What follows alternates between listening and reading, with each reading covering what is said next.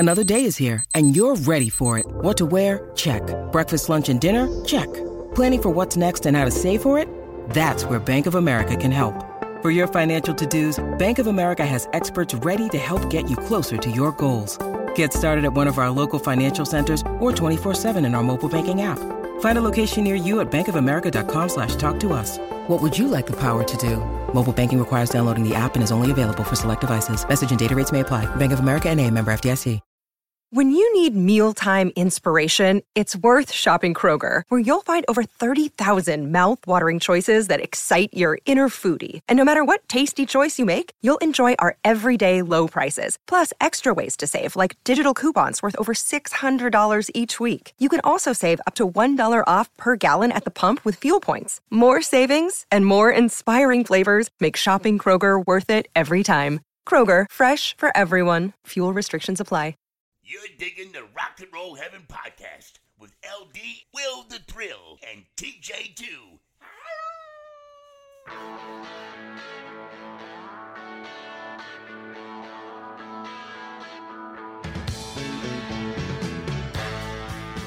Hey guys, welcome to Rock and Roll Heaven, the podcast where we talk about the lives, careers, and deaths of famous musicians. I am your host, LD. Along with me for the ride, as always, is TJ2 the Deuce.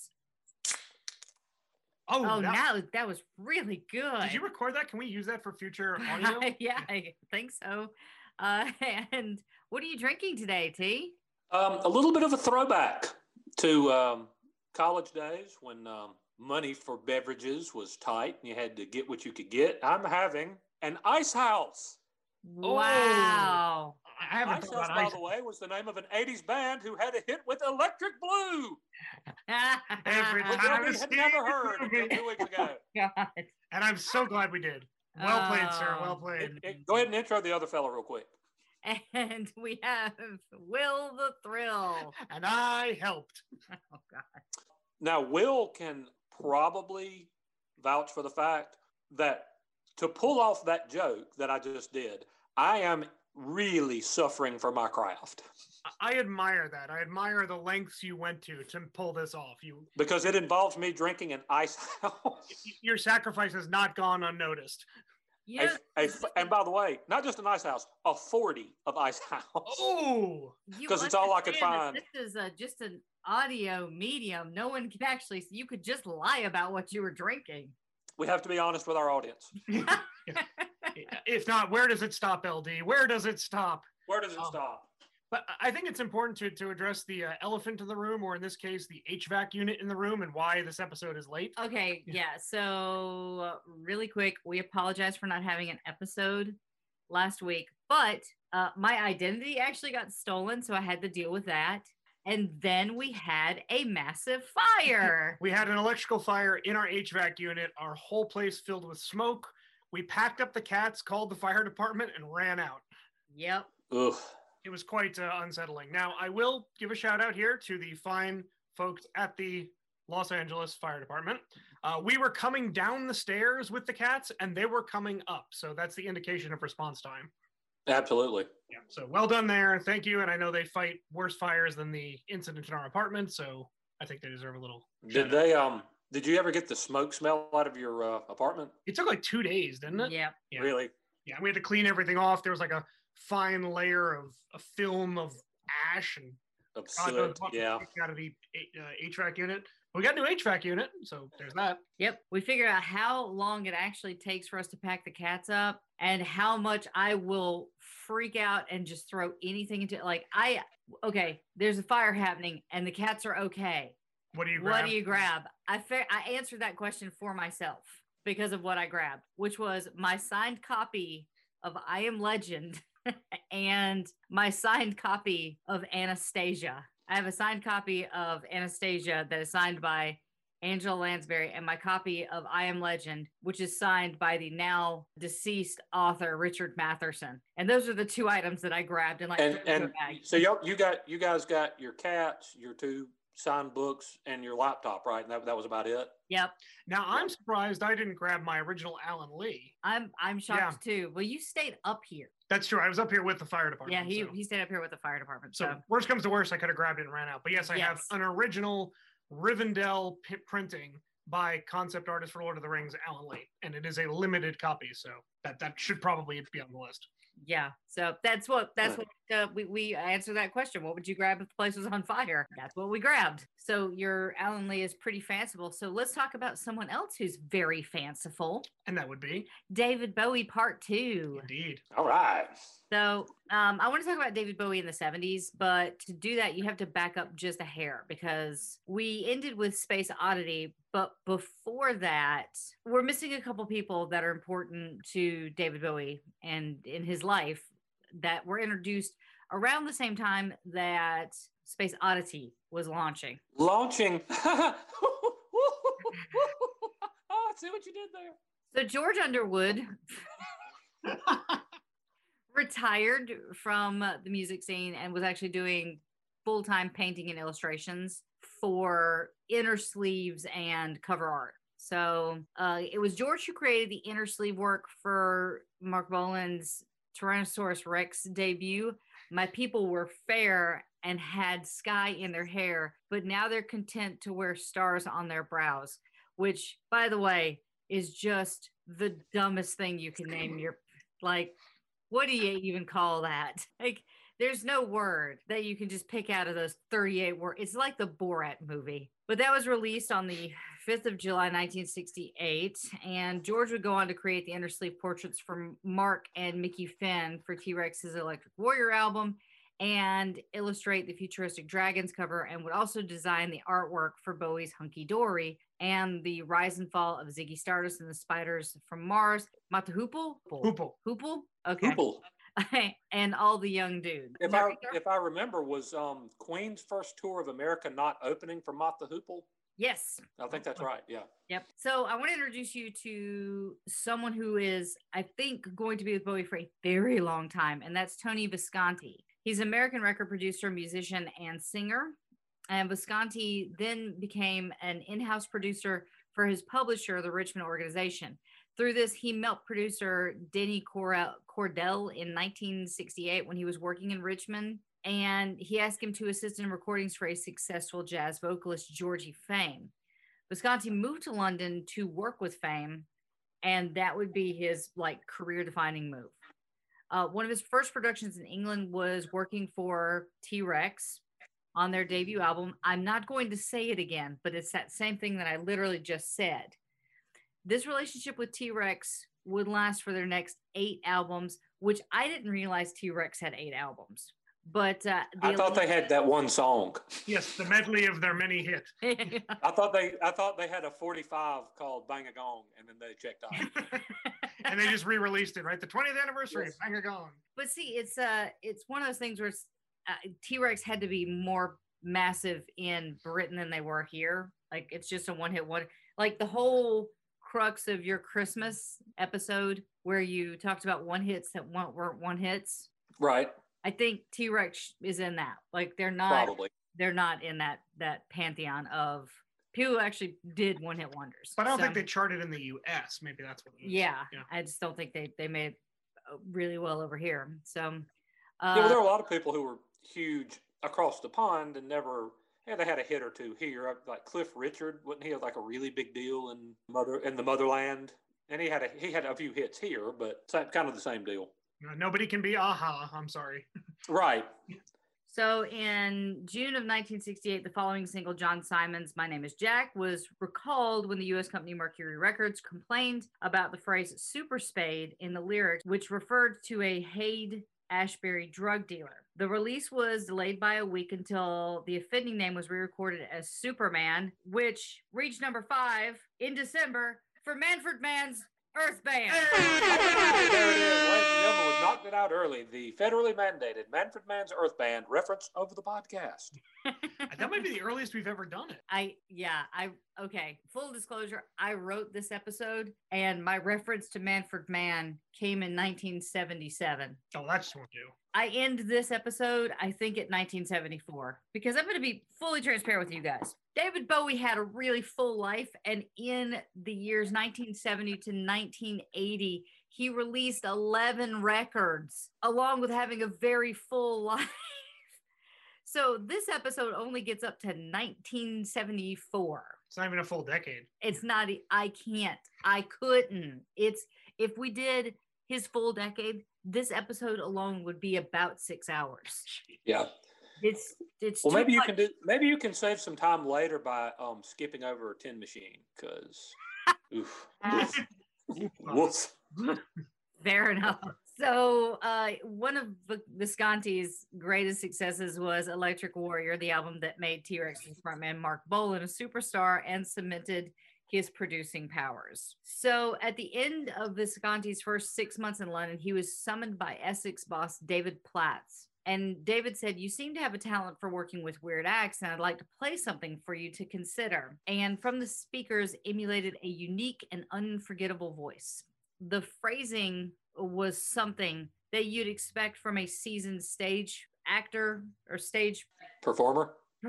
That's the word, stage performer, or a cabaret act. Hey, that's what I'm here for. The songs were humorous and dark, and the backing was imaginative. And basically, Tony was like, "What is this?" And Platt said his name is David Bowie, and he's 19, which he was actually already 20 at the time. But it was only when Tony was led into literally the next room and found David sitting there that he realized that he had been set up.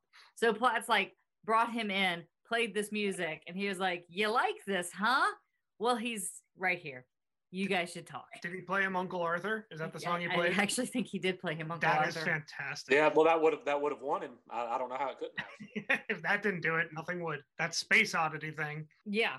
Well, they hit it off instantly because they loved the same music, which was Frank Zappa, the Bugs, Velvet Underground. I have a very funny story about the Velvet Underground in just a little bit. And movies. Visconti quickly became involved with Bowie as an arranger and producer, and he continued to work with him on a string of acclaimed records throughout the 70s, as well as producing his final 4 albums, which did include Black Star. Back in the 60s, however, Visconti admits that not everything he worked on with Bowie was deemed a success, and he was still developing as a songwriter and trying to corral his own talents.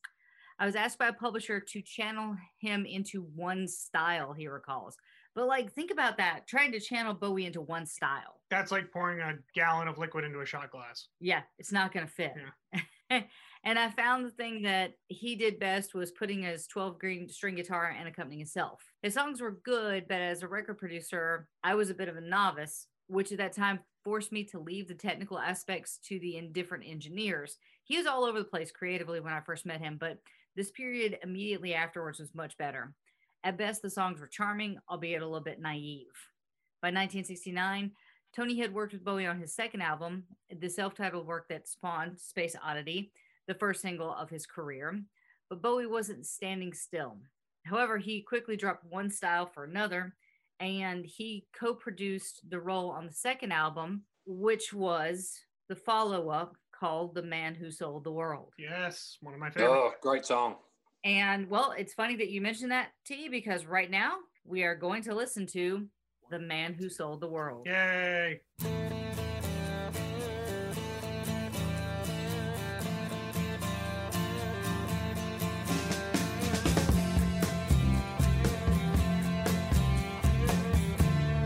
passed up on the stand.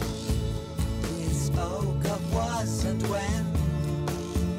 Although I wasn't there, he said I was his friend, which came as some surprise.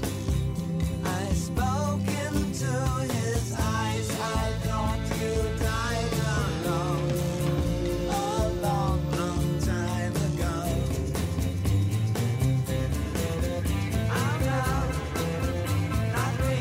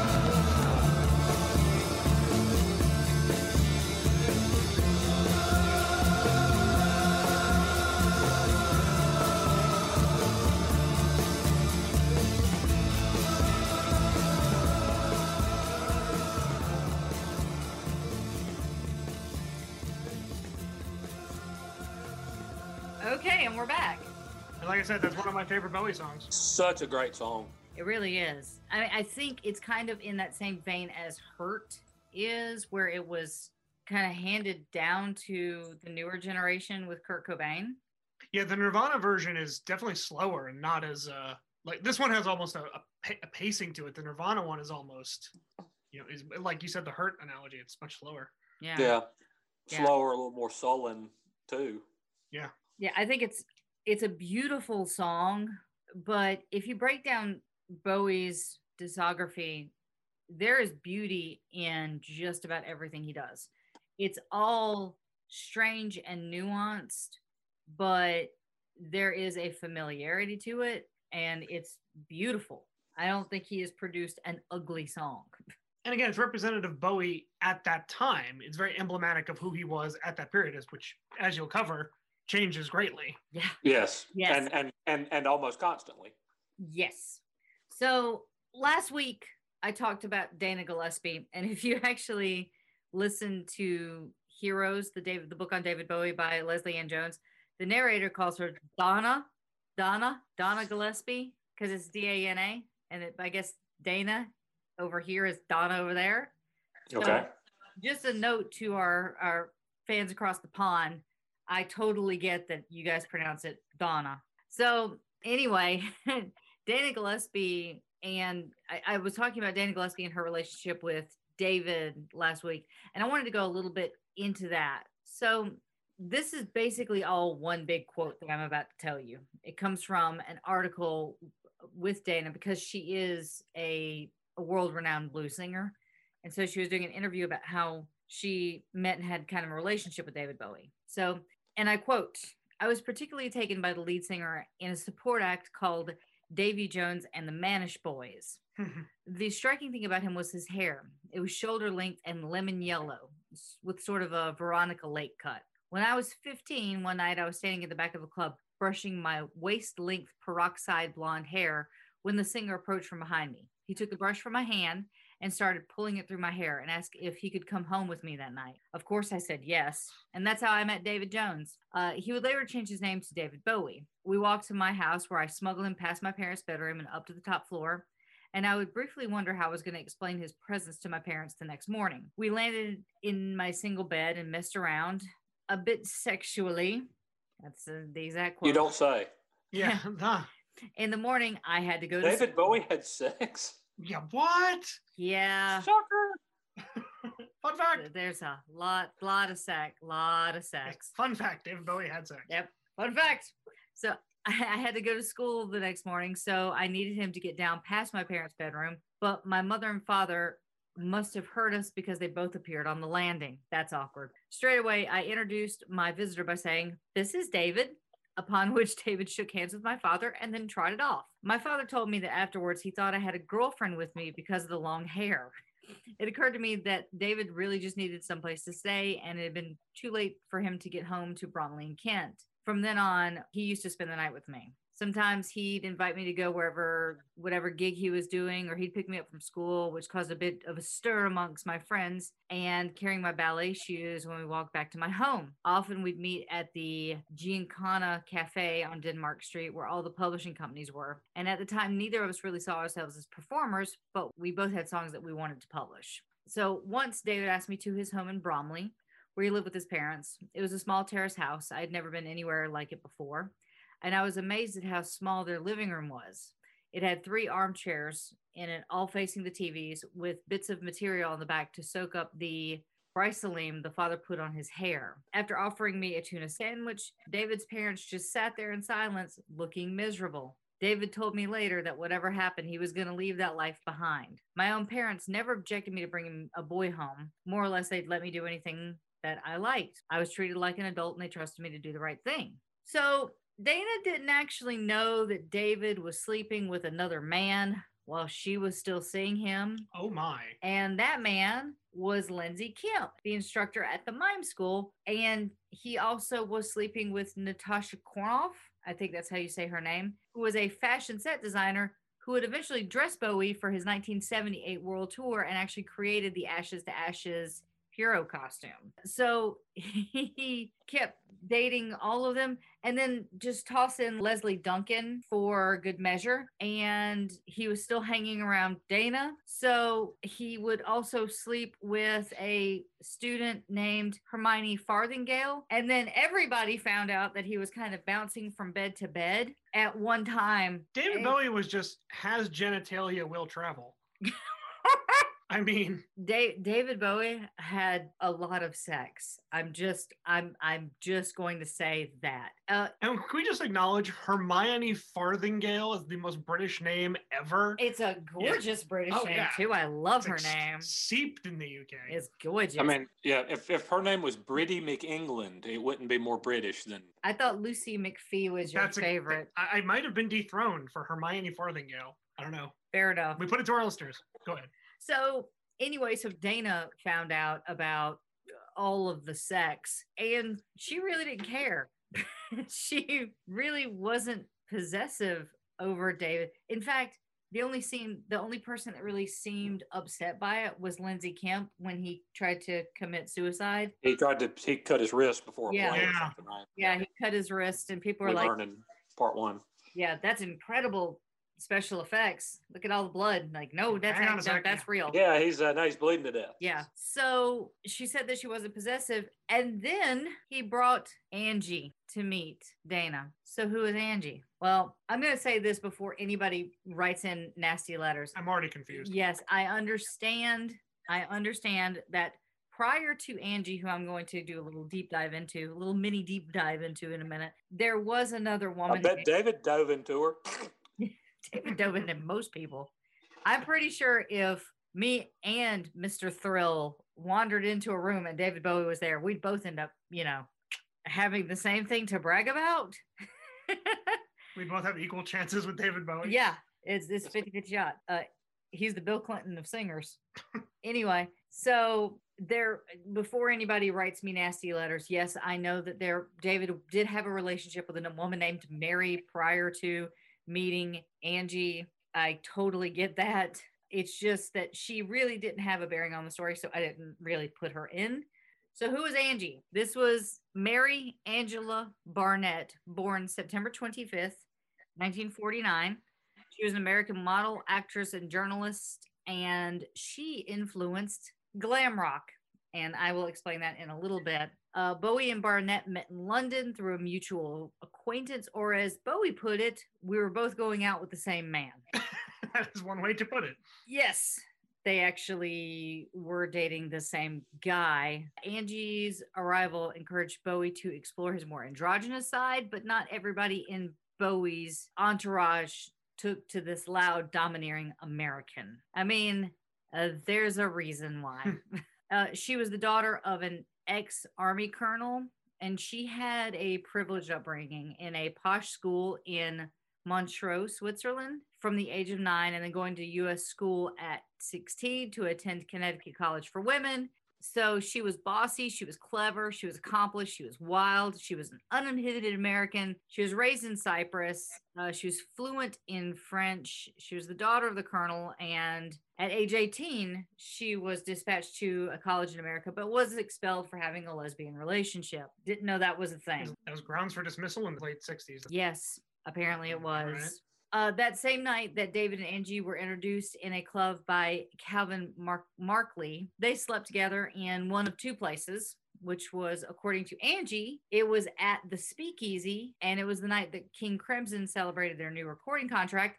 And hooking on to something that you talked about the last series on Adam Yauch, Donovan got up and sang Buddy Holly songs with them. Which I believe was Adam Horowitz's father-in-law. Yeah. Yes. Mm-hmm. Wow. Yeah. So link up there. Yeah. David came back to my little room above the Nomad Travel Club in Paddington, but Tony Visconti insisted that their carnal debut took place on the cushions of the floor in his flat. So don't know where they first slept with each other. It's not going to be the last time they sleep with each other. I will say that. Why is that important? Because the internet told me it was important. This book said it was important. Okay, so I've introduced you to a lot of people that meant something to David in that time, but he sadly actually has to say goodbye to someone he truly cared about. That year, which was 1969, David's father became seriously ill with lobar pneumonia in August of 1969. David was away with Ken Penn, and it was taking a part in some kind of song contest in Italy and Malta. On his return, he visited to show his father his award, and then just 2 days later, on the 5th of August, John passed away while David was in the studio. He was only 56 years old. Mm. In And his dad was, from what we learned in part one, Dad was super supportive yes, Yeah. of him pursuing music and everything else. yeah, he got him the saxophone. He got him he helped with the lessons. He upgraded the sax. He was just one of those dads that just stands behind you and is just really proud of you. So, and again, I'm not going super mom heavy on this, but you got to remember at this time, David's still very worried about his mental stability because of the schizophrenia that runs in his family. And he does worry about this because he does change his personas. He finds that behaving like someone else makes it so much easier for him to perform. Now, it was his brother that suffered Yes. extensively from schizophrenia, correct? Yes, his brother Terry is truly suffering from the throes of schizophrenia. So in 1993, David spoke to a writer and a fellow one-time Bromley resident. I'm gonna mess this name up. Hanif Kurishi. Okay, about the loss of his father. And this is a quote. It was at the point when I was just beginning to grow up a bit, and I appreciated that he would have stretched out his hand a little for us so that we could get to know each other. He just died at the wrong damn time because there were so many things I would have loved to have said to him and asked him about. All those stereotypical regrets when your father dies and you haven't completed your relationship. I felt so damn, wrong time, not now. During the run up to Christmas 1969, Tony and his friend Liz Hartley joined David and Angie at their huge and apparently haunted apartment in Haddon Hall. And all of a sudden, I want to go to Haddon Hall. David Bowie's haunted apartment? Yes. I mean, what a great tribute band name. There's at least 2 reasons for me to want to go to Haddon Hall now. If I had any talent whatsoever, I would form David Bowie's haunted apartment as a band. Yes, and we can probably just safely assume he had sex with a ghost. I mean, because... Fair assumption, yeah. Yeah. Hang on, talks amongst yourselves. I mean, you got to think after, the human race, he's transcending to the spiritual. Yes, then he had like a goblin bent over a coffee table just railing it. I'm sorry. To kind of wrap up the 60s for David Bowie, he didn't care for it at all. He had a series of flops musically. He wasn't one of those like flower children, and he just never really got off of the revolutionary stuff. And even Space Oddity fixated on the loneliness of space travel rather than the pioneer spirit that was really reflected in that era. It also seems like that was the only blip on the radar. Musically, he was going nowhere until Space Oddity. Yeah. He was a mime opening for T-Rex. Yeah.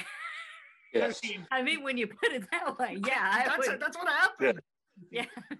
So the 1960s as a society, like as we look back on it fondly, we're like, oh, there was the revolutionary spirit and there was the bra burnings and there was the flower power and the hippie movement, and then we all kind of agreed that the 70s just kind of sucked because that was what happened in August of 1969 kind of killed any love that we had.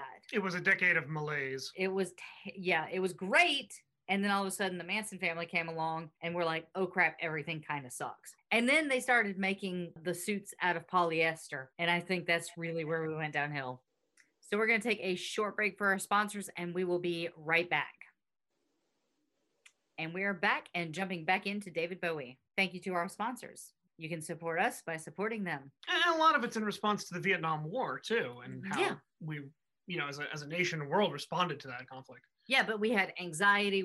It was a decade of cults and terrorists and scandals, recessions, defeats, environmental panic, and a sense of constant crisis. It was gas crisis, right? Yeah. What Francis Wheen described in his book, Strange Days Indeed, The Golden Age of Paranoia, as a pungent melee of apocalyptic dread and conspiratorial fervor. Bowie was to the 70s what the Beatles was to the 60s. He was a lightning rod, a tuning fork, a mirror. With his mastery of dread and the elements of dread, the man who would describe himself as an awful pessimist understood the decade's strange energy like no other musician. Argue with me. Say he wasn't.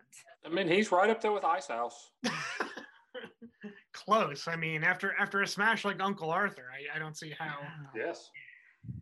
At the beginning of 1970, David started gigging with a new lineup, which was Tony Visconti, Junior I drummer John Cambridge, and their guitarist Joe Rennick. And this was the Hype, which was David's next project. Sorry, is it Tim Renwick? Is the guitar player? Tim Renwick. Tim Renwick. Okay, I thought you said Joe. Sorry. Oh, did I say Joe? Joe Renwick? Like, yeah. Yes, you did. It's Tim I'm Renwick. sorry. No, shout out to our friend Joe, Bulldog Joe. I graduated high school. That is not the guitarist with Despite popular opinion, The it's actually Hype. Tim Renwick. Tim Renwick. I apologize. And this was the Hype, and that was David's next project. And this seems to be the one that starts glam rock. Everybody had to dress up on stage, and Tony insisted on wearing a Superman costume, which was super embarrassing for everyone involved. I think including Tony. But it was, you would have to dress up. You had to wear makeup to get on stage. And so, yeah, that's how he got around that. Yeah, but this would continue for another 2 decades if you think about it. Yeah, not Yes, with, it not would. well for David, yes, but not for Tony. No, I'm talking musically. When you get Musically, glam yeah. rock, and then the 90s. Glam rock Yeah, begat hair metal. exactly. Yeah. Oh yes, I mean it's all there. There is that nexus, and this was it for glam rock. So, and I think I really appreciate the glam rock era because I do like the hair bands, but I like going back to the genesis of where it came from, and this definitely is that moment. Mhm.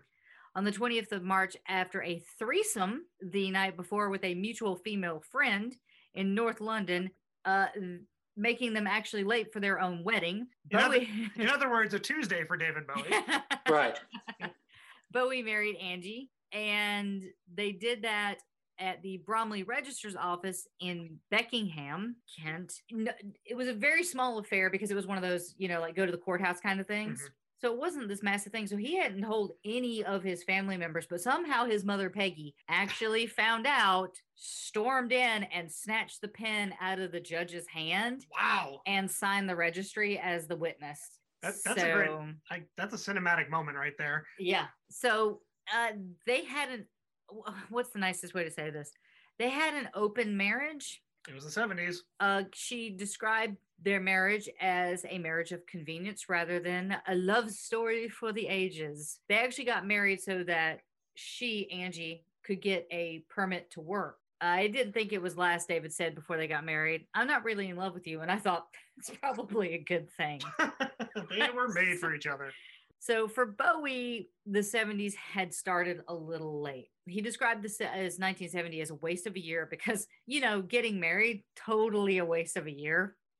And The Man Who Sold the World was actually delayed in its release. That enhanced his sense of depression and pointlessness. The unreleased Tired of My Life presented him as a typical victim of the post-1960s malaise, which contained references to schizophrenia, paranoia, and delusion. Characterized by the heavy rock sounds of his new backing band, it was a marked departure from the acoustic guitar and folk style that he had within Space Oddity. And to promote it in the US, Mercury Records financed a coast-to-coast publicity tour across America between January and February of 1971. He was interviewed by the radio stations and the media, exploiting his androgynous appearances.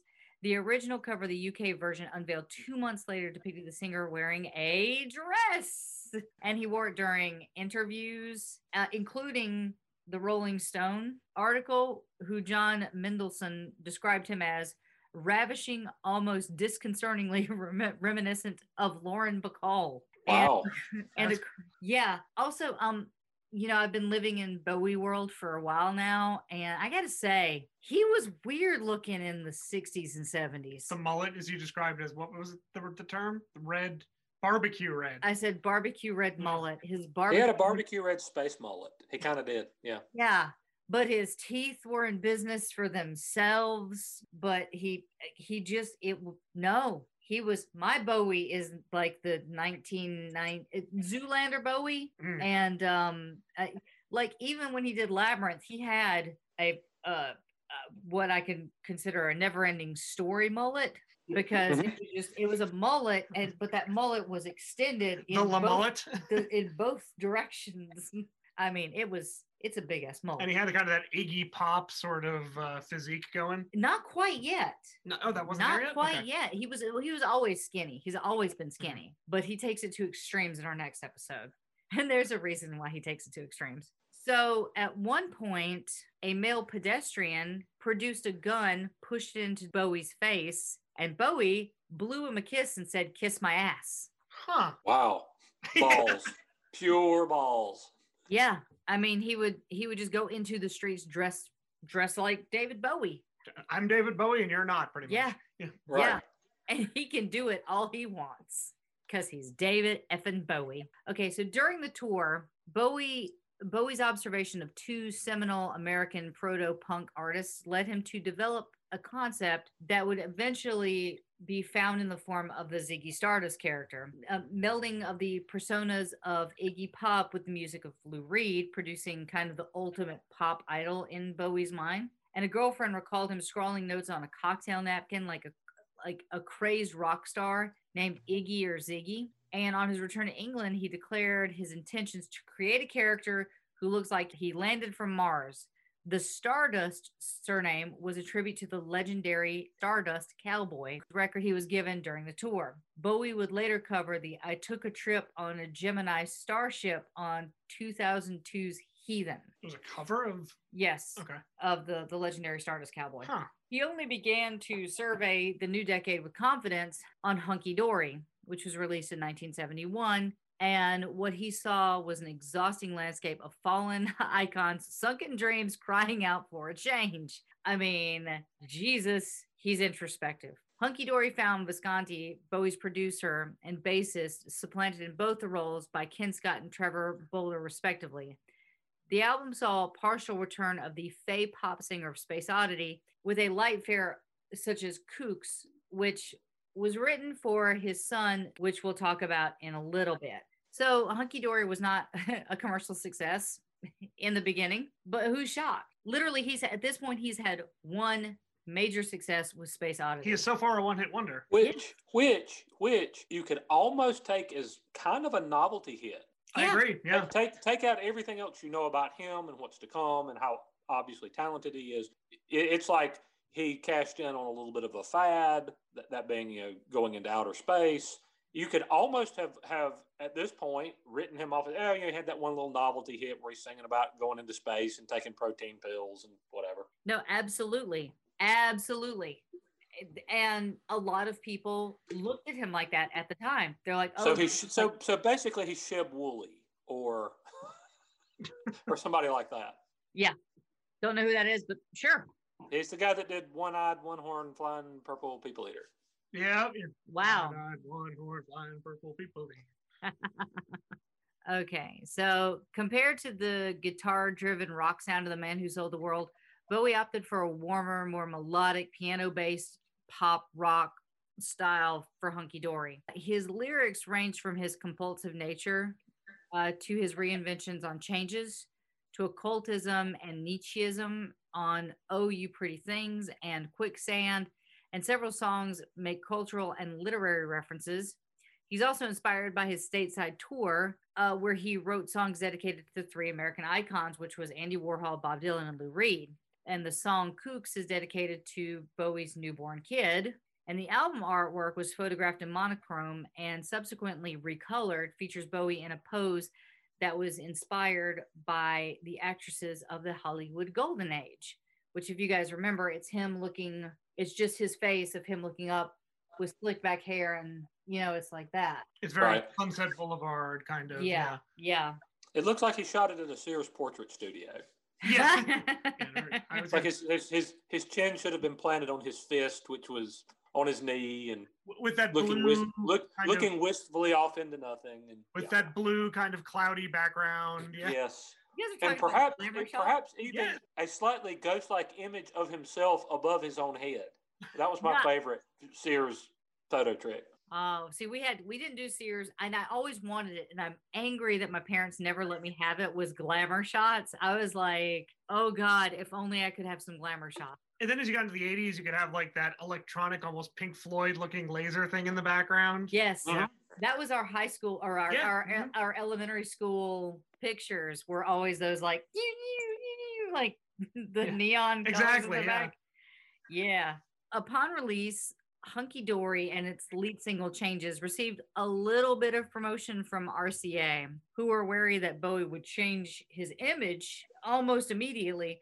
And I get this concern. He did it a lot. But despite very positive reviews from British and American press, the album initially sold poorly and failed to chart at all. Wow. And it was only after the commercial breakthrough of Bowie's 1972 follow-up, The Rise and Fall of Ziggy Stardust and the Spiders from Mars, that Hunky Dory itself became a commercial success, peaking at number 3 on the UK album charts. And retrospectively, Hunky Dory has actually been critically acclaimed as one of Bowie's best works, which I completely agree with. And it's featured on several lists of the greatest albums of all time. With the context of his career, it's considered to be the album where Bowie started to become Bowie and he began to develop his distinct voice. So I'm going to give you guys a choice. Okay. We can either listen to Changes or we can listen to Life on Mars. Oh, So I'm going to let you guys. Oh, I love Changes. One of my faves. it Okay. is a great song. It's hard to deny. Yeah, Yeah. I vote Changes. I got nothing. Okay. So we're going to go for Changes. So close that Life on Mars is great too. Life on Mars is awesome. But they're both great songs, but Changes is just, and we get to hear him play the saxophone at the very end of it, I guess. Yep. So There is a swanky sax outro, yes. Here we go. David Bowie's Changes.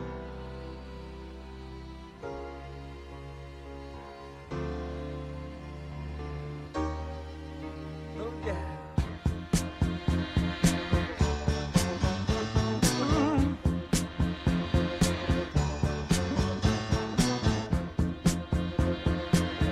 Still don't know what I was waiting for, and my time was running wild, a million dead-end streets, and every time I thought I got it made, it seemed the taste was not so sweet. So I turned myself to face me, but I've never caught a glimpse of how the others must see the faker. I'm much too fast to take that test. Changes. Turn and face the strain. Changes. Don't wanna be a richer man. Changes. Turn and face the strain. Changes. It's gonna have to be a different man. Time may change me, but I can't trace time.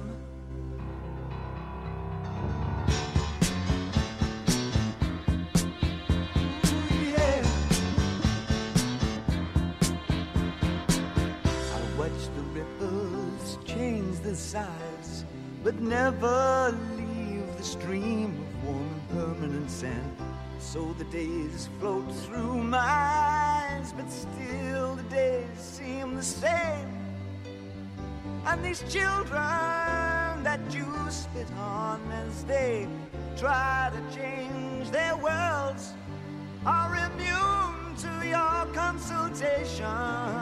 They're quite aware of what they're going through. Changes. Turn and face the strain. Changes. Don't tell them to grow up out of it. Changes. Turn and face the strain. Changes. Where's the shame you've left us up to her next minute? Time may change me, but you can't twist time. Strange fascination fascinating me. Our changes are taking the pace I'm going.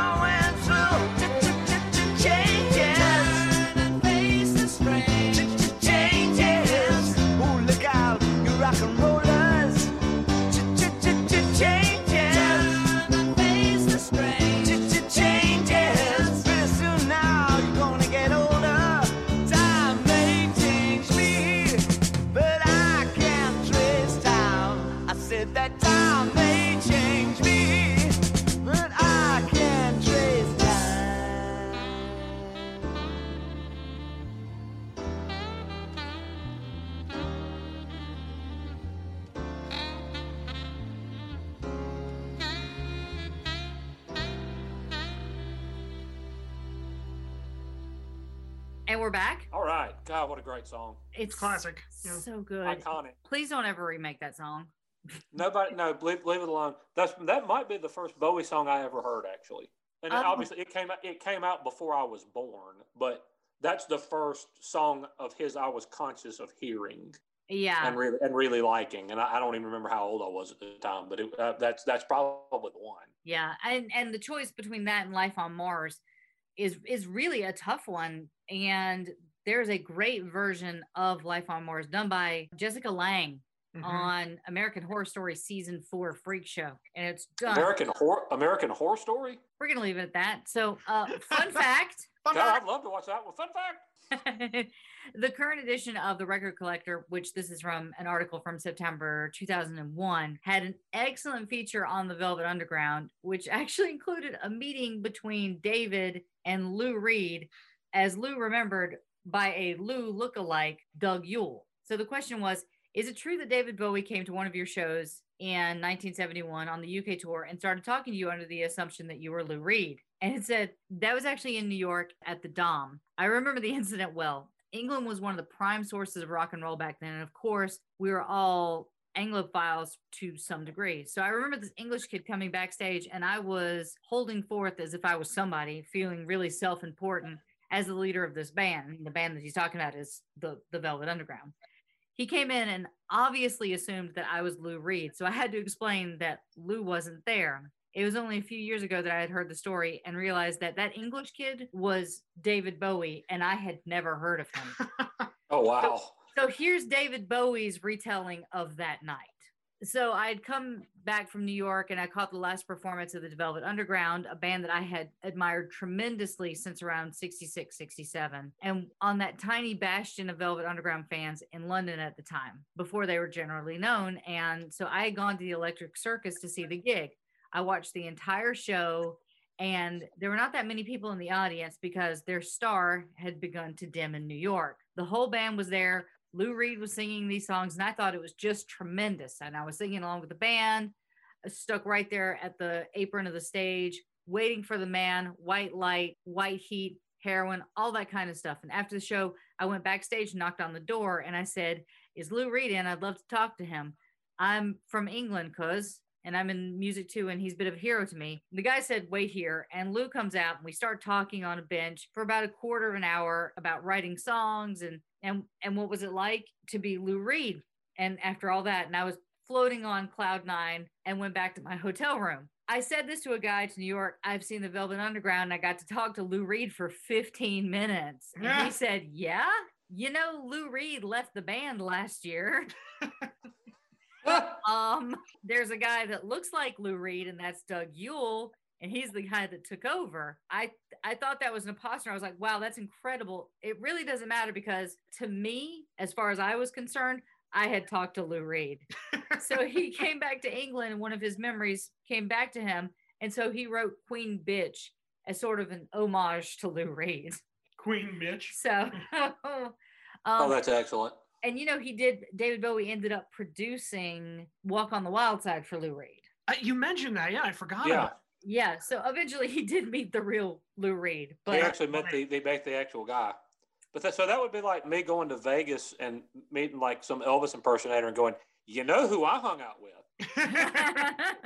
So on May 30th, 1971, Zoe Bowie was born to David and Angie. But you actually might know him better now as Duncan Jones. He's best known for directing films like Moon, Source Code, Warcraft, and Mute. He directed Warcraft? Yes. Oh, wow. The much maligned Warcraft. I mean, it's a video game to movie adaptation, so the bar is pretty low. Yeah. But Source Code was interesting. And for Moon, he actually won a BAFTA award for Outstanding Debut by a British writer, director, and producer. And he had something that his dad never had, which was the ability to be born in a hospital. Hey, modern medicine. So right after he was born, his father actually wrote the songs Kooks and Oh You Pretty Things for Hunky Dory in honor of Zoe/Duncan. Duncan, yeah.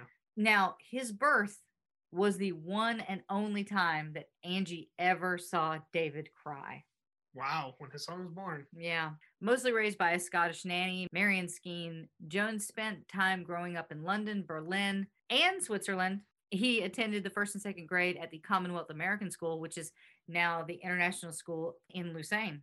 2 years into their marriage, David proudly declared himself gay in an interview with Melody Maker, during which his open marriage to Angie, Bowie made his modus operandi to explore his sexuality. I'd say he was exploring it a little bit before this point. He was quite explorative. Yes. If that's a word I just made up. Bowie spoke again about his sexuality once more in September of 1976 in an interview with Playboy, which he declared, "It's true, I'm bisexual, but I can't deny that I've used that fact very well. I suppose it's the best thing that ever happened to me."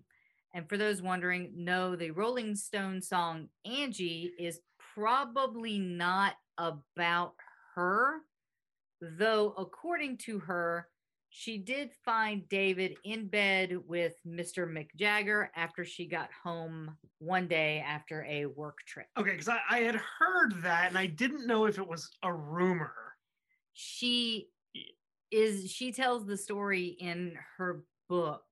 Okay, so it comes from her. It comes from her, but of course, like, I don't know, because there's no one else to. Yeah, I mean, and also this is a time when sexuality, I think, was largely undefined. Yeah. You're coming out of the 50s, which was very specific about what was sexually appropriate. Yes, I'm doing air quotes there. The 70s, years. Yeah. So I guess I'm only saying for David Bowie to declare that. I feel like the terminology or the appropriation of that terminology wasn't quite there yet. Does that make sense? Yes. Yeah, because in the 70s, when people slept with, both sexes, they were, quote, gay, but that wasn't entirely accurate. True. Yeah. And I think now that we have more of an understanding of sexuality per se, and more of an acceptance of sexuality, really, it was illegal at this point for David to say that. Yeah, he was. Yeah. So you had people like Elton John in the public eye already. You had people like Rock Hudson. Well, Rock Hudson was way covered up, though, wasn't he? Yeah. And Elton John, I don't think had come out at this point, had he?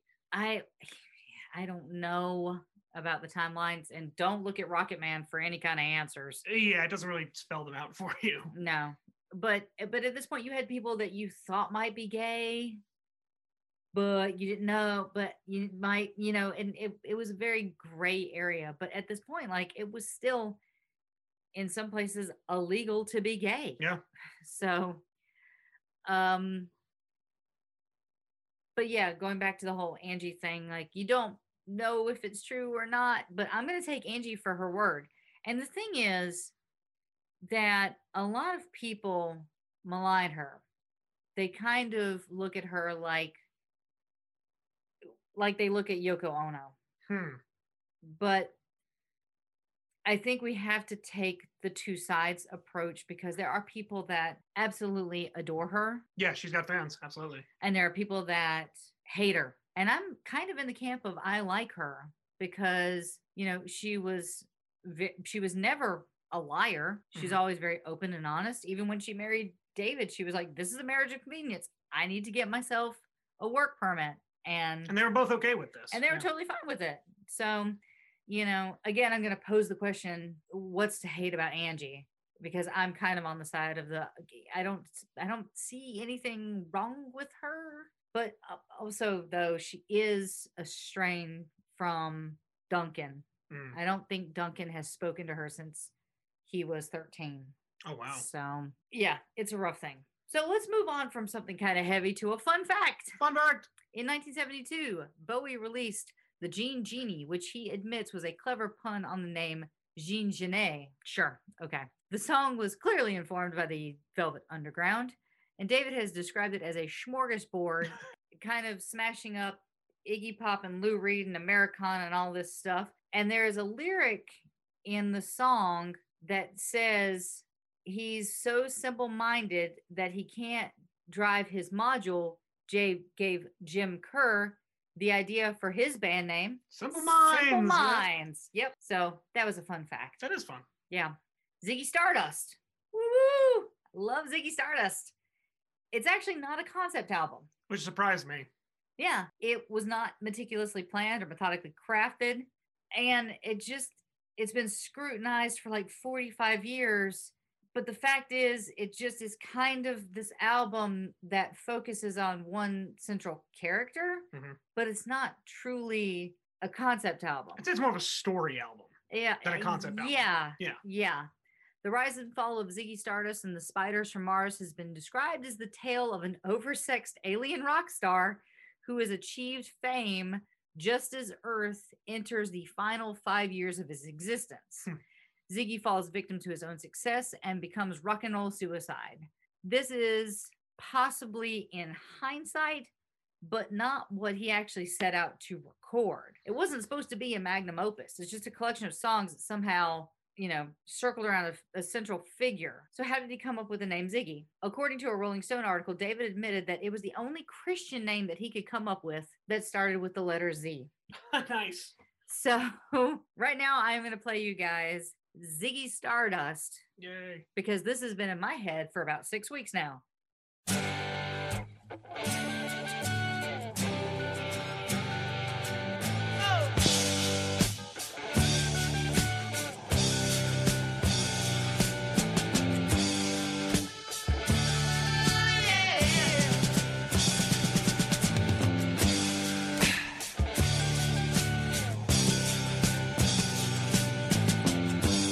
Ziggy played guitar, jamming good with Weird and Gilly and the Spiders from Mars. He played it left hand, but made it too far. Became the special man, then we were Ziggy's band. Ziggy really sang, screwed up eyes and screwed down hairdo, like some cat from Japan. He could lick 'em by smiling, he could leave 'em to hang. They came on so loaded, man, well hung in snow white tan. So where were the spiders while the fly tried to break our bones? Well, just the fear like to guide us. So we bitched about his fans and should we crush his sweet hands? Oh.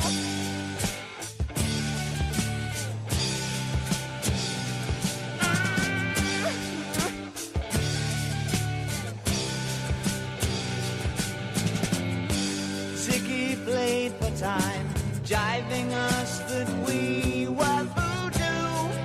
The kids were just crass, he was the Nas with God-given ass.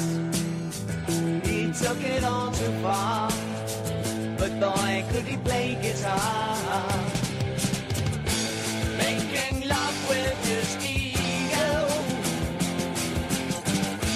Ziggy sucked up into his mind, like a leper messiah. When the kids had killed a man, I had to break up the band.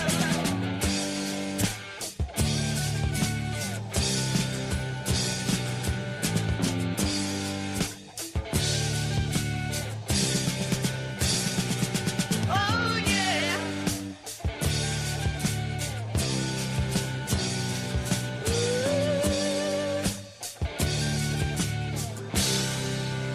Ziggy played guitar.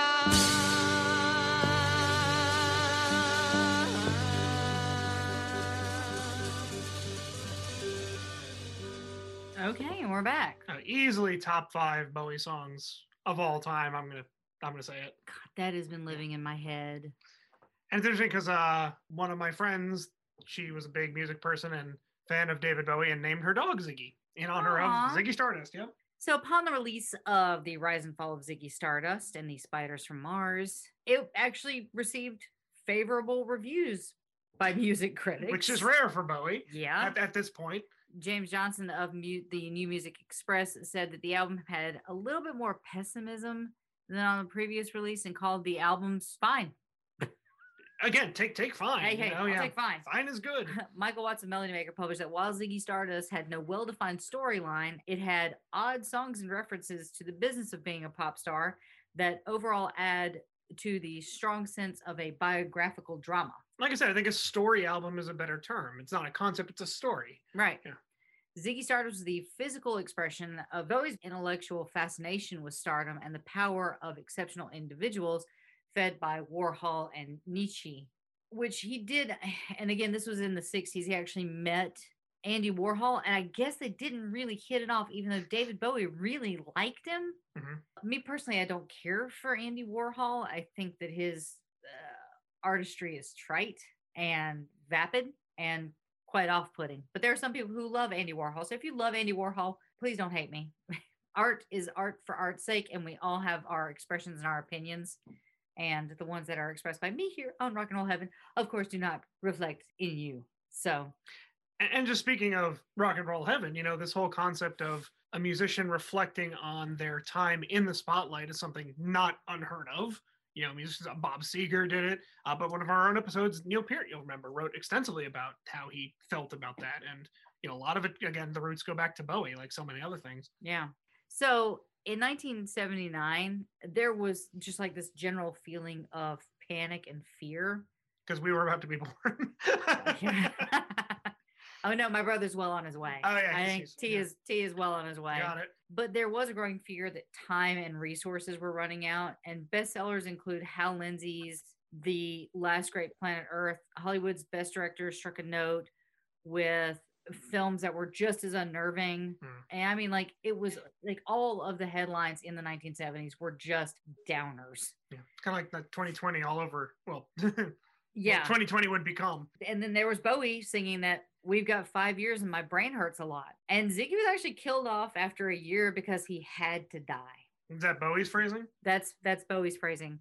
On the 3rd of July, that was the final night of the Ziggy's Stardust tour, which is now known as the retirement gig. A film crew was present that night, and the stars were out. Rod Stewart, the Jaggers' how do you say Jaggers? The Jaggers? Is it one Jaggers? The Jaggers. They're the Jaggers. It's multiple Jaggers. There are many Jaggers. And the Ringos. The stars. God. The stars. You already said the stars were out. Woo-hoo. Okay. So he did all his great songs, all the young dudes, Oh You Pretty Things, Moonish Daydreams, freaky costume changes galore.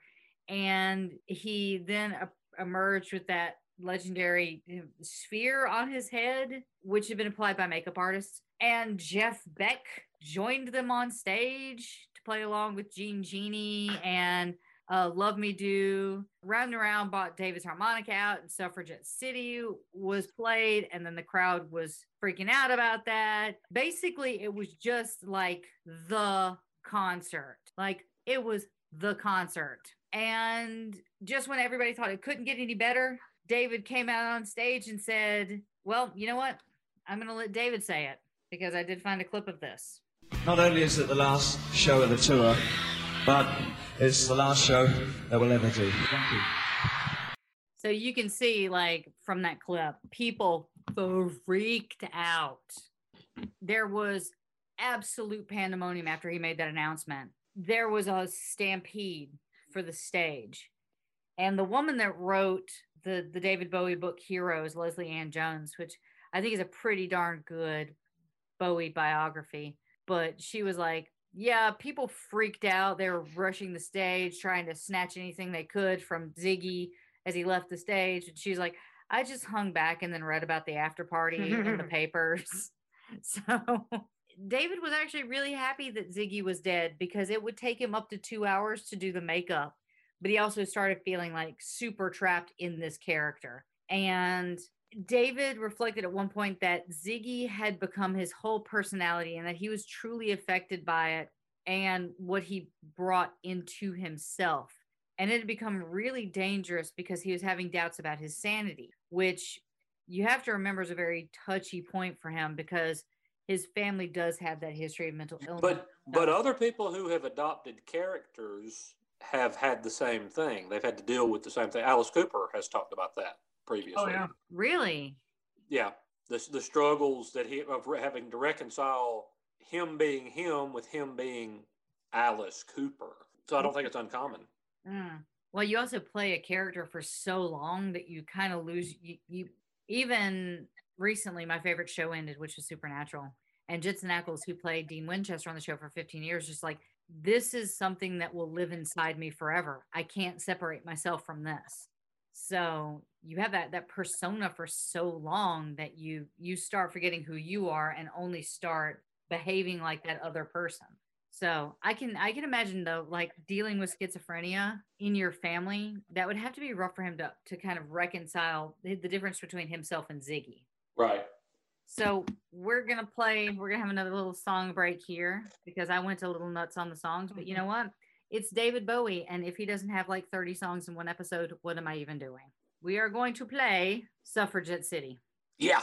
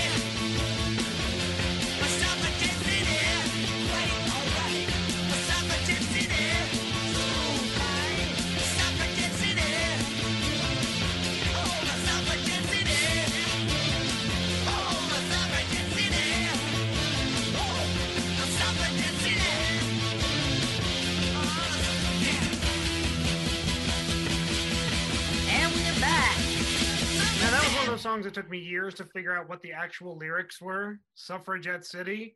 Yep, still don't know. I know because they're written down. That's about it. I know the phrase "wham bam, thank you, ma'am," and that is it. Here's a little fun story, not a fun fact. Fun story. Yeah, there we go.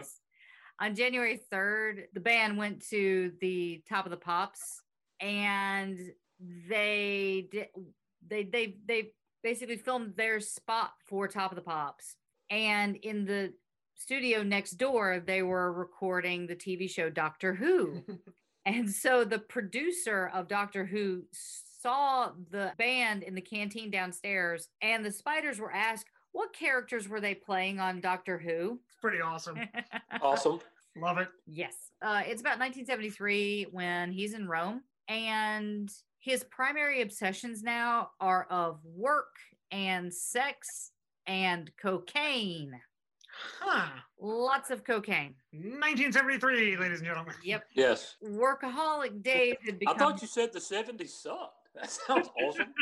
I mean, What'd you do? Blow and sex and some music. Okay, cool. Yeah, but they had like disco and really itchy suits. We're not quite to disco yet. Little bit later. A little bit later, but they still had itchy suits. Mm-hmm. Correct. Yeah, so he was well on his way to being addicted to sex and work and cocaine. And it was a turnaround for David because in the beginning, him and Angie were almost completely anti-drug and they barely drank. They were dead. Yeah. I mean, the thing was, I think he smoked weed, which is, a plant. Not a drug in the 70s. Yeah. Not well, really. Well, so is cocaine, really, but well, slightly more potent plant. Heroin too. Yeah. So they were dead against it. And the fact was that they used to be like the picture of health and energy, but David kind of got drawn into that cycle of being a rock star and was exposed to more and more things. And it comes to a point where you have no reason to say no because it's always around you and everyone else is doing it and it's completely normal. And it makes you feel safe when everybody else is doing it and you're like, oh, okay, I'll try this too. And so he's, kind of falling into that trap of work, cocaine thing that a lot of people. Sex, cocaine, tour, sex, cocaine, blow. Work, sex, sex. Yeah. So it's about this time that they decide that they need to move out of their Camelot, which I think was still Haddon Hall at this point, because it started to become overrun with fans that were way more aggressive than the ones that had been there in the beginning. So they would stand outside his door and sing and chant and demanded attention. And a couple even broke in when there was no one at home. What? Yeah. And they took photos of each other on David's couch and sitting on his toilet and laying in his bed. And apparently someone broke in one night. I pooped on David's loo. There it is. There it is. Someone had a bath in his tub. And one person even claimed to have broken in while Angie was out and hid in her closet and just hung out one night while she slept. So she came home. This person was still in her closet. And that's not creepy at all. Oh, that's so gross. It's like a Mr. Nightmare.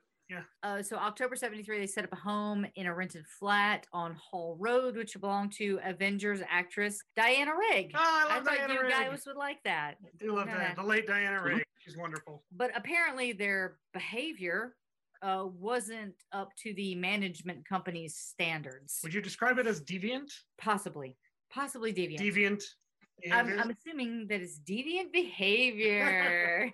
So then they found 89 Oakley Street, which was a 4-story house just off Kings Road, which is around the corner from the Jaggers. Jaggai. The Jaggai. I think Jaggai's the way to go. Yeah. So Angie threw herself into redecorating, which seems to be something like she really liked doing. And so they installed a music room and got all the panels and the boards and carpets and all that good stuff. But it should be noted that this house had a central bear pit. Now, does anyone know what a bear pit is? I thought I did. Is that like what the guy was stuck in Silence of the Lambs? It puts the lotion on its skin. Sort of, but not as creepy. It's where you keep your bear.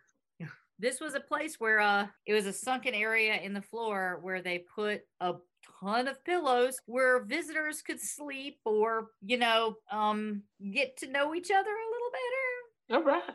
In the biblical sense. They did some sleuthing. What? A group of bears is called a sleuth. Oh, God. So I thought that was relevant. Okay. What porn are you watching? But a group of bears is called a sleuth. Look it up. Sleuth. Yeah. Good job. I try. I give and I give and I give. Collective animal pronouns. Thursday, April 5th, he arrived at Yokohama, Japan, and Kasane Yamamoto presented David Bowie with 9 new costumes to add to the 5 that he had given him while he was visiting in New York. They're based on traditional no drama costumes, and if you guys don't know, no is a form of theater in Japan. I don't think it's the same as kabuki. No, it is different from kabuki. You're right about that. Yeah. So it's a different kind of drama. But he took inspiration from kabuki as well, correct? Oh yes, he actually, funny enough, one of the kabuki stars, Tomasa Boro, later showed Bowie how to apply kabuki makeup. So, Oh, wow. yeah, I mean, he was. Wasn't one of the hallmarks of early kabuki that men played the role of women? Yeah, Correct. that's all theater. Well, there you go. Drag. The word drag came from Shakespeare, which was dressed as girls. The stage direction. Yeah. So you'll see actually a lot of the Japanese influence on his next character, which was the Aladdin Sane character. David Bowie now becomes a problem when it comes to traveling. And this is why I feel like a kinship with David Bowie, because he refused to fly. So he's in Japan and will not fly. It's like Whoopi Goldberg. Yeah, he won't Right. fly. He had a premonition that he'd be killed in a plane crash if he did. If nothing happens by 1967, I'll start to fly again. And just as a side note, Bowie actually resumed flying in May 1977. So he actually did stick with the I'm not flying till 1976. Wait, 76 or okay. No, he didn't fly until 1977. Okay. Okay. Bowie Which makes world tours a little tricky, but Especially when you originate on an island. right. flying in 1977, but 1973, he said there are 3 ways you can travel deluxe: 2 bunks in a simple compartment sharing a toilet and a bathroom with the rest of the carriage. That's what I had. Then there's first class, which is 4 bunks per compartment, and hard class, bunks right up there with both sides with people sleeping on the floor. In 1973, Bowie returned from a show in Japan via a long, grim train journey through the USSR and the Eastern Bloc, arriving home telling his wife, Angie, "After what I've seen of this world, I've never been so damn scared in my life." Wow. That's what happens when you go on a train through the USSR in the 70s. Through like the gulag, right? Yeah. Lee Black Childer said, "I was taking pictures of David and sneaking pictures of the soldiers who were on the platform with us, but unfortunately they caught me and the soldiers came and tried to get my camera, but I was fighting back. David began to film it all. When they got really crazy, they were trying to get David's camera and trying to arrest us.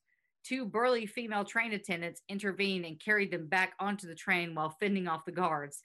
And they made it home safely after months on the road." So Burly female train attendant.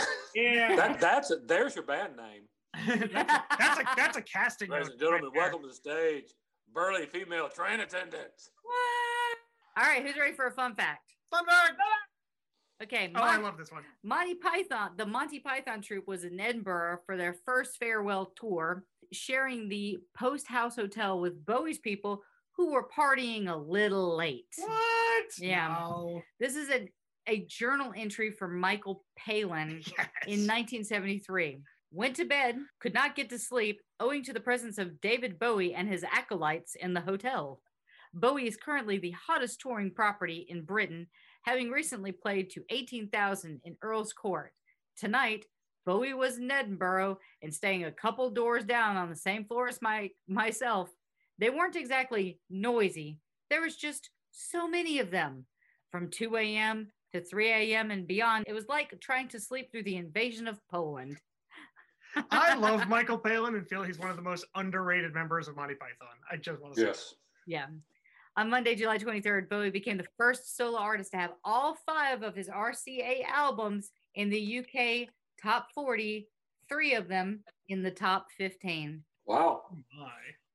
Yeah. On October 19th, Pinups was released, and the photo session for that was shot in July, was ostensibly a Vogue cover and an idea that Twiggy had, and her partner had successfully pitched this idea to the editor. So it's like Ziggy sort of with the barbecue red space mullet, staring forward with Twiggy, who appears to be bald and in mom face, with her head on his shoulder.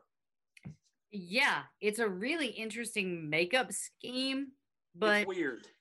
It's frankly weird. Yeah, it was actually supposed to be a Vogue cover because they had pitched it to Vogue. So the photographer and the makeup artist came over and showed the test Polaroids to Bowie. And he said, hey, can I use that for my record sleeve? And Justin was like, I don't think so, because this is for Vogue.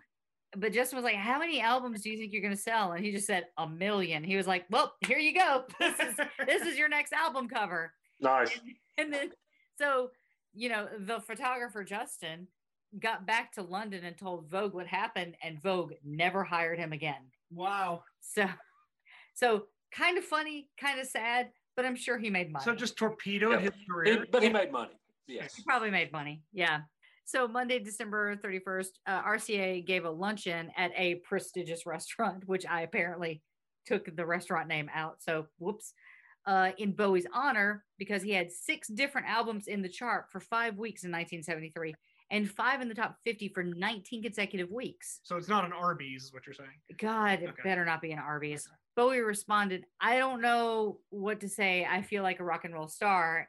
At least it keeps the kids on the streets. Thanks to everyone who bought or were given the albums. Huh. So he framed his album presentation, described awards to David Bowie for outstanding musical achievements from your friends at RCA. And it actually meant something to him. Cool. Dude, think about what he went through in the 60s. And you got to be proud of what he's accomplished at this point. Certainly. And I think it was all because of Ziggy Stardust, because people started to revisit his back catalog, which made that more prestigious, which made his future stuff more prestigious, because when he came onto Aladdin Sane, it just went insane. Who loves Diamond Dogs? Is that a rhetorical question? No. Oh. No. Who loves Diamond Dogs? Diamond Dogs is actually kind of assembled from an incomplete concept album. It was a marriage of 2 dystopians, the Great Police State of 1984 and the Insurgents of the Anarchy of A Clockwork Orange, both of which I am extremely big fans of. Yeah. So with Diamond Dogs, he actually wanted to do a play based on 1984, and I think the Orwell estate shut him down from doing it, which was also, I think, a reference to Metropolis. I mean, it's kind of all pop culturally incestuous. Anyway, American cities were facing bankruptcy and an oil crisis, and Bowie imagined that his tribe of feral urchins, the Diamond Dogs, would use roller skates because there was no oil for cars. This is normal lines of thinking. You have no oil for cars, so what do? You roller skate. The roller skate. There you go. This ain't rock and roll. This is genocide. Tony Visconti. This is a quote from Tony Visconti. He said, I'm having trouble mixing and finishing this album, so why don't we get together again? He asked if I could recommend a good studio, and I said I was building my own, so he wanted to come and see it. When he did, it obviously felt right, and he decided that he must finish the album there. We didn't even have chairs at the time, but he said it didn't matter. And the next day he went to Habitat or someplace like that, and this big van showed up in front of my house, and out came tables and chairs and lounges and all that. He completely furnished my studio so we could finish the album there. We actually did our first day's work, and before all the stuff arrived, sitting on the carpenter's horse. You guys know what the carpenter's horses are, right? I thought you meant like Richard. Yeah. Okay. Like a soul horse. They weren't sitting on the carpenters. Okay, stop that. Need clarification. Just That's like all. me. Ow, you're really hurting me, David. That was my impression of Karen Carpenter. Why is she British? She's from California. Yeah, that's a interesting accent for her to have. Yeah. So the carpenter's horse it's like a sawhorse. Yeah, it's a sawhorse. So yeah, Sawhorse. Yeah. Yeah, you put your wood on it. Hell! So David put his wood on a lot of. Well, so when the truck pulled up, he just looked at Tony and was like, well, we can't spend another day sitting on wooden horses. So he was nice enough to completely just wait till he's done. Okay, I'm good. So he turned to Tony when the truck came and he's like, well, we couldn't spend another day sitting on wooden horses. I don't know why Karen Carpenter has a British accent and David sounds like a 1930s radio announcer. Come on, all you cool cats, not chicks. We're going to listen to some Ziggy Stardust. Oh, Lord. Watch out for that Hitler. He's a bad egg. Karen Carpenter.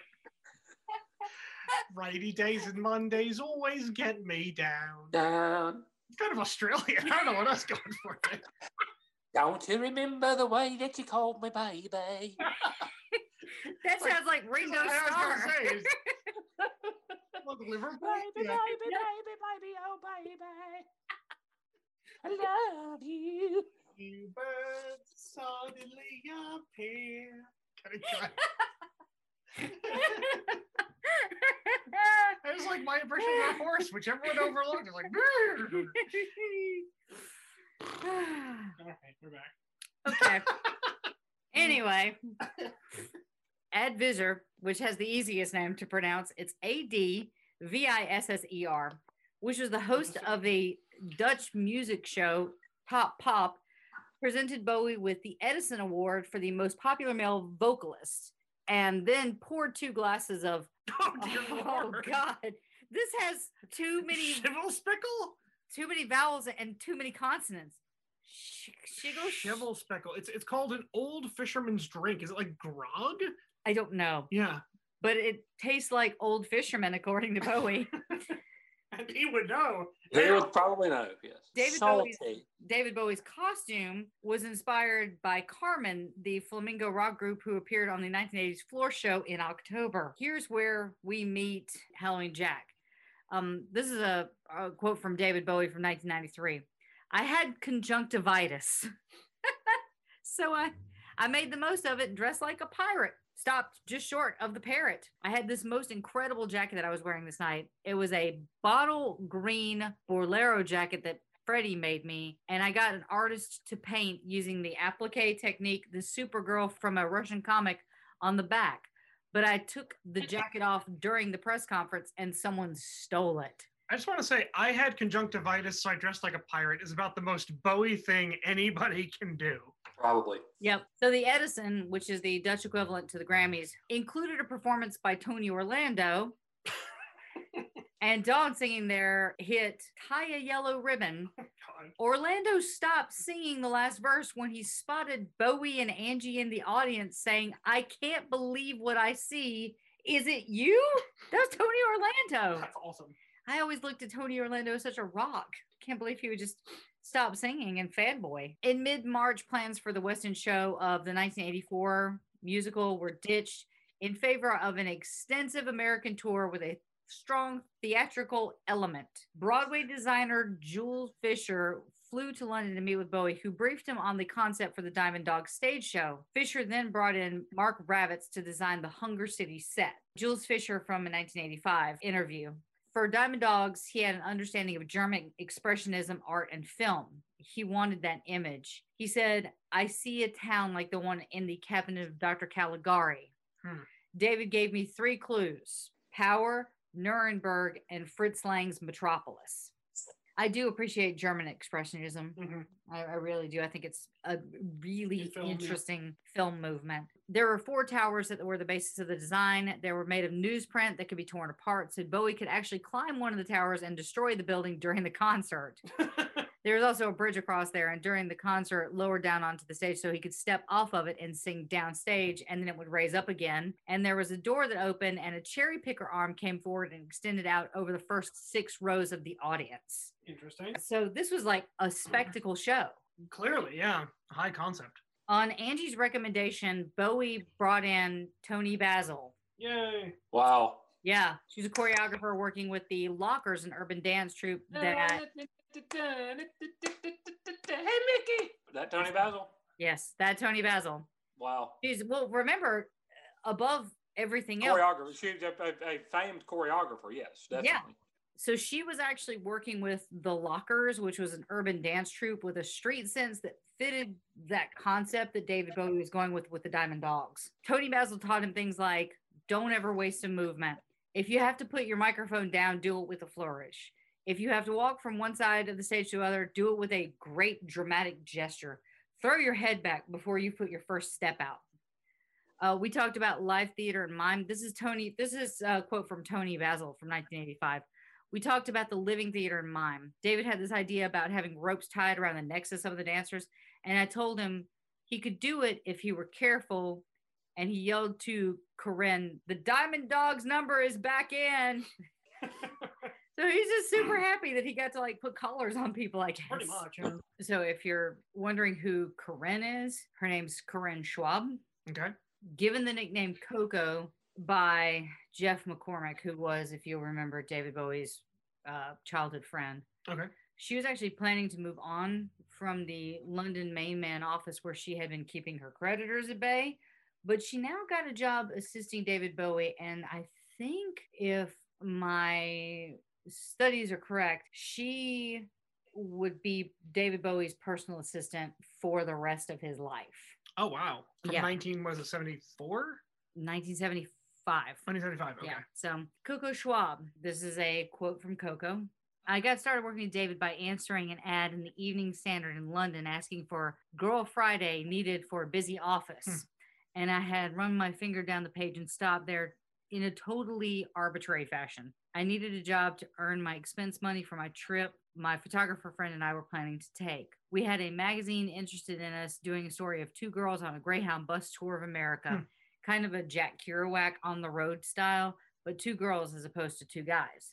They were only willing to pay a certain amount up front, and we thought we'd save up a little bit more and get some short-term jobs. When I was ready to leave Main Man 6 months later, David called and asked me why I was leaving. I explained about this Greyhound bus tour of America thing. He paused for a minute and said, "How about a limousine tour of America?"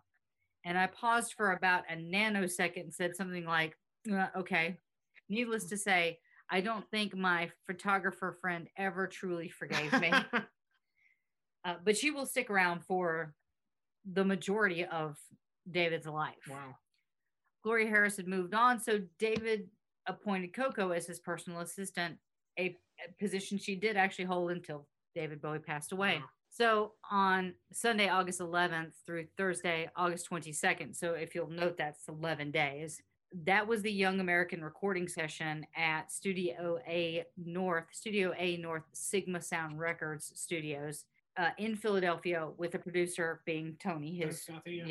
Tony. Bowie had been impressed by the studio when Ava Cherry was recording there in July. And if you guys don't know who Ava Cherry is, I didn't actually touch on her at all, but she is an American singer and a model, mostly known for her relationship with David between 1972 and 1975. And first heard about David due to the influence of her agent, who was an early fan and gave her a copy of The Rise and Fall of Ziggy Stardust. So basically she was buds with him for a very long time. And there is a great website called BowieGoldenYears.com where I pulled a lot of the individual events from, and they do a fantastic job of giving a linear timeline from 1970 to 1980 with some fantastic photos, but it's almost like a live journal of every single day Bowie lived. So I definitely, if you're a fan of Bowie, please go check out Bowie's Golden Years. It's a really great website. Anyway, he really liked the sound and was impressed by the studio when Ava was recording there. So he also liked their connection with the Gamble and Huff recordings.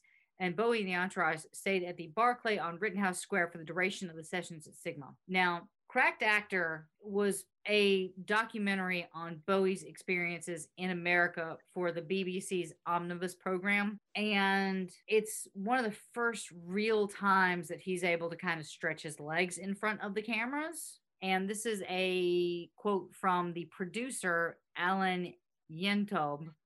God, I hope I'm saying that right. I got a phone call out of the blue from Tony DeFries, and I have not talked about Tony DeFries, not to ignore the quote, but Tony DeFries was the Main Man Records, and he was a dude.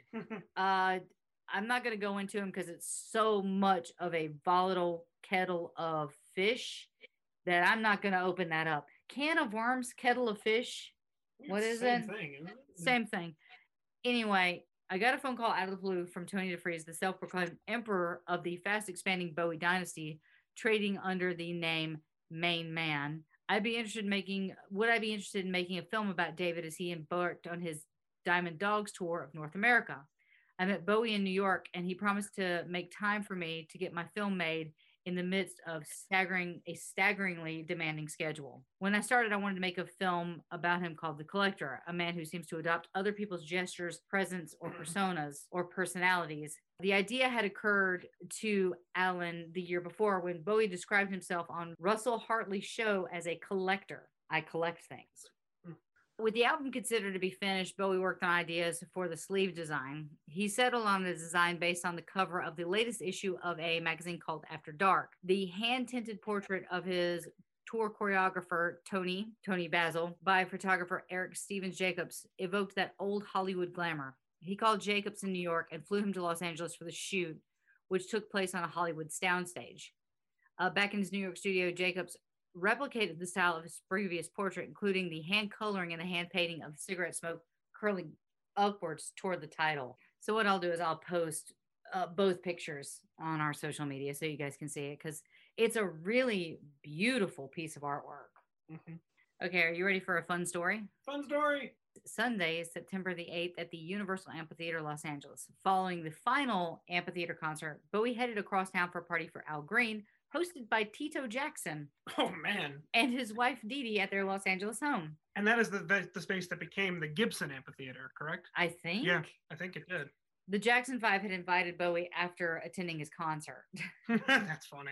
This is a quote from David. Michael spent much of the evening asking me about the production and how we built the city and where the ideas came from for all of the different visuals. The two talked about the choreography for the song Aladdin Sane. I was taught the backwards walk by Tony Basil, who choreographed the Lockers, which was one of the first black street dancing troupes. So basically the Marcel Marceau walk, but propelled backwards. It didn't have a name at that time, and she devised it with them and taught it to me for the Diamond Dog Show.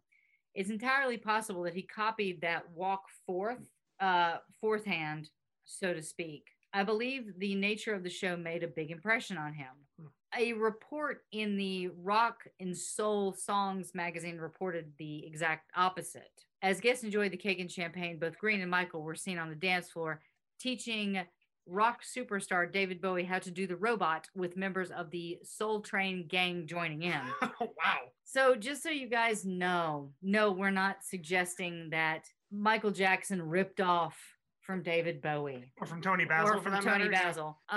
The actual backwards walk dated back as early as the 30s, performed by Cab Calloway. That I did not know. Tap dancer Bill Bailey, and later by James Brown. But it wasn't until Michael Jackson that he immortalized it. The moonwalk. As the moonwalk. So I just dropped a knowledge bomb on you. My mind is blown. On Sunday, November 24th, Bowie was working on a cover for Bruce Springsteen's It's Hard to Be a Saint in the City, which he had started in late 1973 and hoped to get Springsteen involved. Early in the week, Tony called Philadelphia DJ Ed Siaki at WMMR and asked him if he could get Springsteen into the studio. Ed got in contact with Springsteen, who caught a bus from New Jersey to Philadelphia, where Ed and Judy found him, but Judy is his wife or sister, they have the same last name, found him hanging with the bums in the station. And at midnight, he arrived at Sigma, which was the recording studio. That's awesome. The episode was reported the next day. Bowie meets Springsteen. Well, it's appropriate. It's what happened. Yeah. Good, hard-hitting reporting, kiddos. I know. A quote from Bowie. Springsteen came down to hear what we were doing with his stuff. He was very shy. I remember sitting in the corridor with him talking about his lifestyle, which was a very Dylan-esque lifestyle, you know, moving from town to town with a guitar on his back and all that kind of thing. Anyway, he didn't like what we were doing. And I remember that. At least he didn't express much enthusiasm. I guess he must have thought it was all kind of odd. It was in another musical universe at the time. I got this extraordinary, strange photograph of all of us. I look like I'm made of wax. It's him, Springsteen. That's a photo right there. Ed quoted that he sang 3 lines. We had the engineer play in the back, keeping the first line every time. It was spectacular, watching him work like a painter, hitting every line the way he wanted. At around 7 a.m., Bowie asked engineer Carl Parluo to play back the whole track twice from start to finish. After the second listen, he nodded and said, "That's it. It's done." The new album was complete with 7 tracks. One of the most important being Young Americans. All right. It was released in 1975 and found him searching for liberation in Philadelphia soul in one damn song that can make you break down and cry. Yet alienated by cocaine, which was like just the 1970s and psychological terror, Young Americans is the 9th studio album by Bowie. That's what I was saying. He releases like 11. How am I supposed to cover this? They're good. They're great. They're There's just a lot of incredible. It's just there's so many of them. Seriously, it's not like he's doing the gnome thing that he did 11 times in however many years. He's releasing like groundbreaking albums that are still held to this day as among the best ever. Yeah. That is not the This problem. is a creative zenith that's pretty amazing. This is not the problem that I have. The problem that I have is that they're all great and there are 11 of them. And it's also having to talk about his life and the trips that he's taken and the people that he's run into and the releases and the award. And it becomes so much. And it's 16 pages. And I can't, this is why this is just the first part of the 70s and why I'm pretty sure I'm gonna have like 30 episodes on Bowie by the time I'm just gonna turn into David Bowie. I don't have to do on the plus side. I don't have to do any episodes for a while. I don't not because this is clearly going to be a 10-parter. Yeah, exactly. We're good for another couple months. Yeah, you're fine. This is no longer rock and roll heaven. This is just now David Bowie doing stuff. Oh Lord. Anyway, the album itself actually marked a departure from that glam rock style of Bowie's previous album and showcased his interest in soul and R&B. Commenters have described the record as the blue-eyed soul, while Bowie himself labeled the album sounding like plastic soul. Yeah.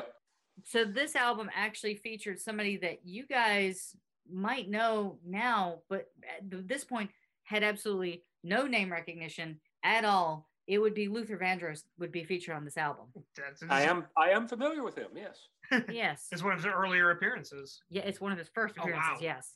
After the initial session, the tour continued with a set list and design that would change due to the influence of the new stuff that had been recorded. And this portion of the tour had been labeled the Soul Tour. So this is where I'm going to end the episode this week, not with a bang, but with a plastic soul.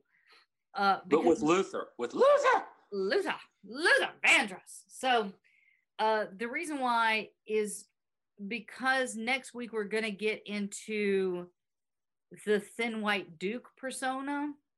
Mm-hmm. And hopefully I'm going to carry you guys through the mid 1980s on this episode. And I hate to say this, but there's going to be stuff that's so important in David Bowie's life that we just don't have the time for. I mean, well, that's why we always make a point of this just about every week. But as we've done this heavy hitter series, we've done 3 giants. I mean, we've done Eddie Van Halen, Adam Yauch, and now David Bowie. We could dedicate this podcast just about to any of those 3 and just do like years worth of episodes just on them. Yeah. Yeah. We know inherently especially when you're dealing with somebody like David Bowie, who had a 50-year career and was just so influential in music and fashion and acting and everything that anything we're going to do is going to feel a little superficial, no matter how hard LD works or no matter how long these episodes are, because you can't cover his life. We can't give you everything. Hopefully you go watch the interviews and read the stories and listen to the music and do all that kind of stuff. Because we'll do the best we can, but I mean, some David Bowie up in 4 2-hour episodes. Nah, no, not really. We can't. We'll do the best we can. You could literally do a podcast specifically based on David Bowie, and there's so much information out there about him that you could probably do 69 episodes on him. Easily. Just 69. Woo! You guys are such boys. But seriously, like, he lived 69 years, but it's so well documented that you literally could do an episode for every year that he lived, and it would be an hour and a half to 2 hours long. I mean, I'm trying to sum up just 5 years of his life, and this episode is probably going to be 2 hours. Yeah. Again, I struggled. There are people in his life that I had to cut out that I could not put in. Like, I don't think I was able to even talk about in the first episode how he let his manager Ken Pitt go and how Tony DeFries got into his life. And so there's going to be like whole chunks that I have to miss because it's kind of like writing a movie. You know, if you shoot a movie and then you take out these scenes from the movie, stuff that you talk about later on doesn't make sense. So you have to cut that stuff later on. So it's like piecing together this really long, hard puzzle and trying to do David Bowie justice. So I hope you guys go out and please make sure to do exactly what TJ said, is go listen to the interviews, go watch his movies, go read these books. I've purchased 3 books based on his life, and there is a myriad of other books out there. Apparently there was one that I found last night that I should have purchased, which is, I think, based on I think it's called Sweet Fascination. And that apparently is like the #1 David Bowie book. I'm like, I didn't even know this existed till like tonight. So, you know, please go out there and do this, because this is going to be just a brief overview that we hope to entertain and educate you guys. It's edutainment. Yep. So on that note, I'm going to give you guys our socials, and then we're going to sign off with a very, very swanky song. If you guys think that we're doing a great job, you can throw some money in our tip jar at pantheon.com/rockandrollheaven. Our Twitter is rockandrolllt, Instagram rockandrollheavenlt, Facebook rockandrollheavenpod. Still not saying our website, and you can email us at rockandrollheavenlt@gmail.com. If I've said that too fast, it will be in the show notes. Make sure to check that out. Please make sure you come and engage with us. We are super fun, and I promise we'll only bite if you ask us.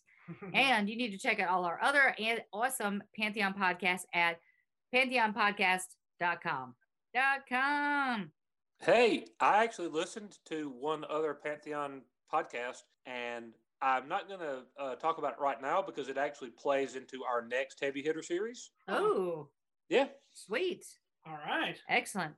But did you like the podcast? It was great. No, it was fantastic. And I'll talk about it here in a couple of weeks when we get to our next Heavy Hitter series. Excellent. But there's some good stuff there. Check it out. Awesome. Okay. So from all of us here at Rock and Roll Heaven to all of you guys out there in the world, please make sure not to set anything on fire or have your identity stolen, or you will miss an entire week of your own life.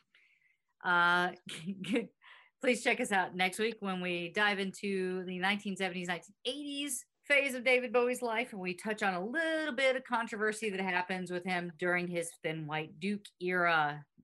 Thank you guys so much for listening to us babble about David Bowie for like 2 hours. See you next week. Bye, everyone. And remember, you can always be a pirate if you get conjunctivitis. Bye, everybody. Ice House. All right. And so we're going to listen to the swankiest song. Pretty swanky.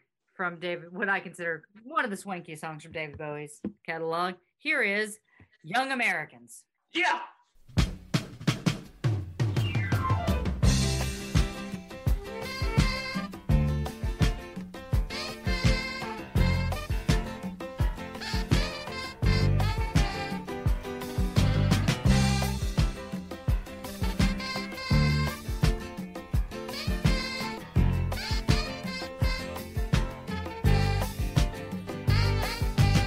They pulled in just behind the bridge. He lays her down. He frowns. Gee, my life's a funny thing. Am I still too young? He kissed her then and there. She took his ring, took his babies. It took him minutes, took her nowhere. Heaven knows he'd have taken anything. All night. She wants a young American.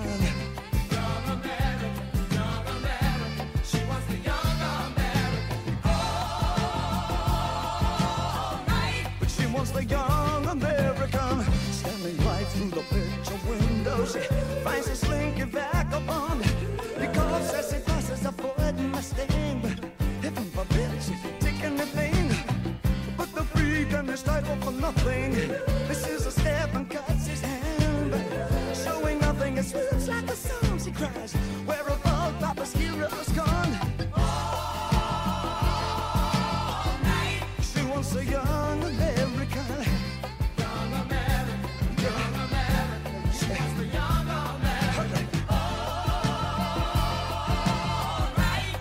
was a young American, all the way from Washington. Her breadwinner begs off the bathroom floor. We lived for just these 20 years till we have to die for the 50 more. And all right, he was a young American. Young American. Just a young American. He was a young American. All right. But he was a young American.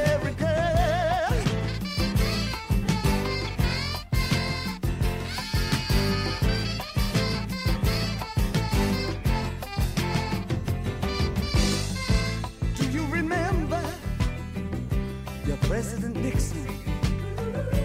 Do you remember the bills you have to pay, or even yesterday?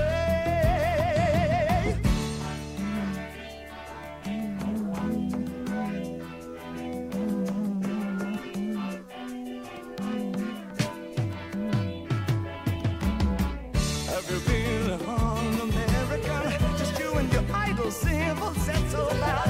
Leather everywhere, and not a miss left from the ghetto. Well, would you carry your things, just in case of depression? Sit on your hands on the bus of survivors, blushing at all the Afro sealers. Ain't that close to love? Well, ain't that close to love? Well, it ain't that far to go. Her heart's been broken just like you and all night. What the young American, young American, young American. All right, you want the young American. You ain't a pimp, you ain't a horse.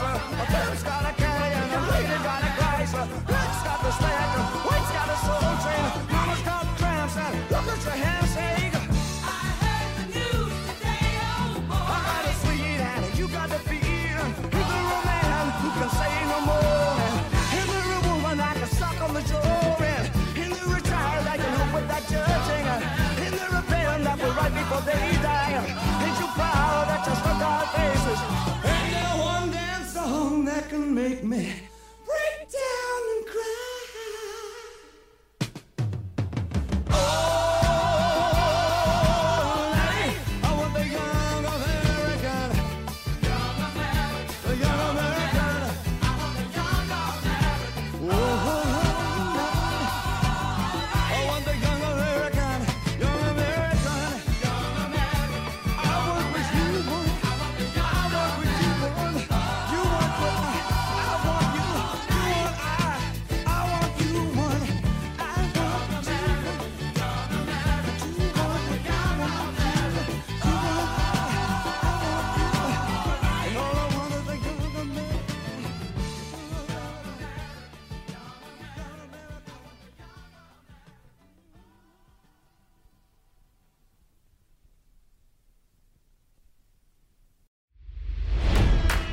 It's NFL draft season, and that means it's time to start thinking about fantasy football. FantasyPoints.com features industry-leading experts and prognosticators using proprietary hand-charted data to help you score more fantasy points. FantasyPoints.com is the place to go for whatever kind of fantasy football you play. Whether you play fantasy football, daily fantasy sports, or do a little bit of everything, Fantasy Points has the meticulously researched content to guide you to victory. And why wait for the fall? Fantasy Points also covers the new spring football league, the UFL. Join the guru, John Hansen, Scott Barrett, Joe Dolan, and other massive names in the fantasy football universe with an exclusive offer. Use code Pantheon for 15% off any Fantasy Points package, including the all-in package, with access to every article, tool, and data nugget that Fantasy Points has to offer. That's FantasyPoints.com and code Pantheon for 15% off at Fantasy Points. FantasyPoints.com, code Pantheon. Score more fantasy points.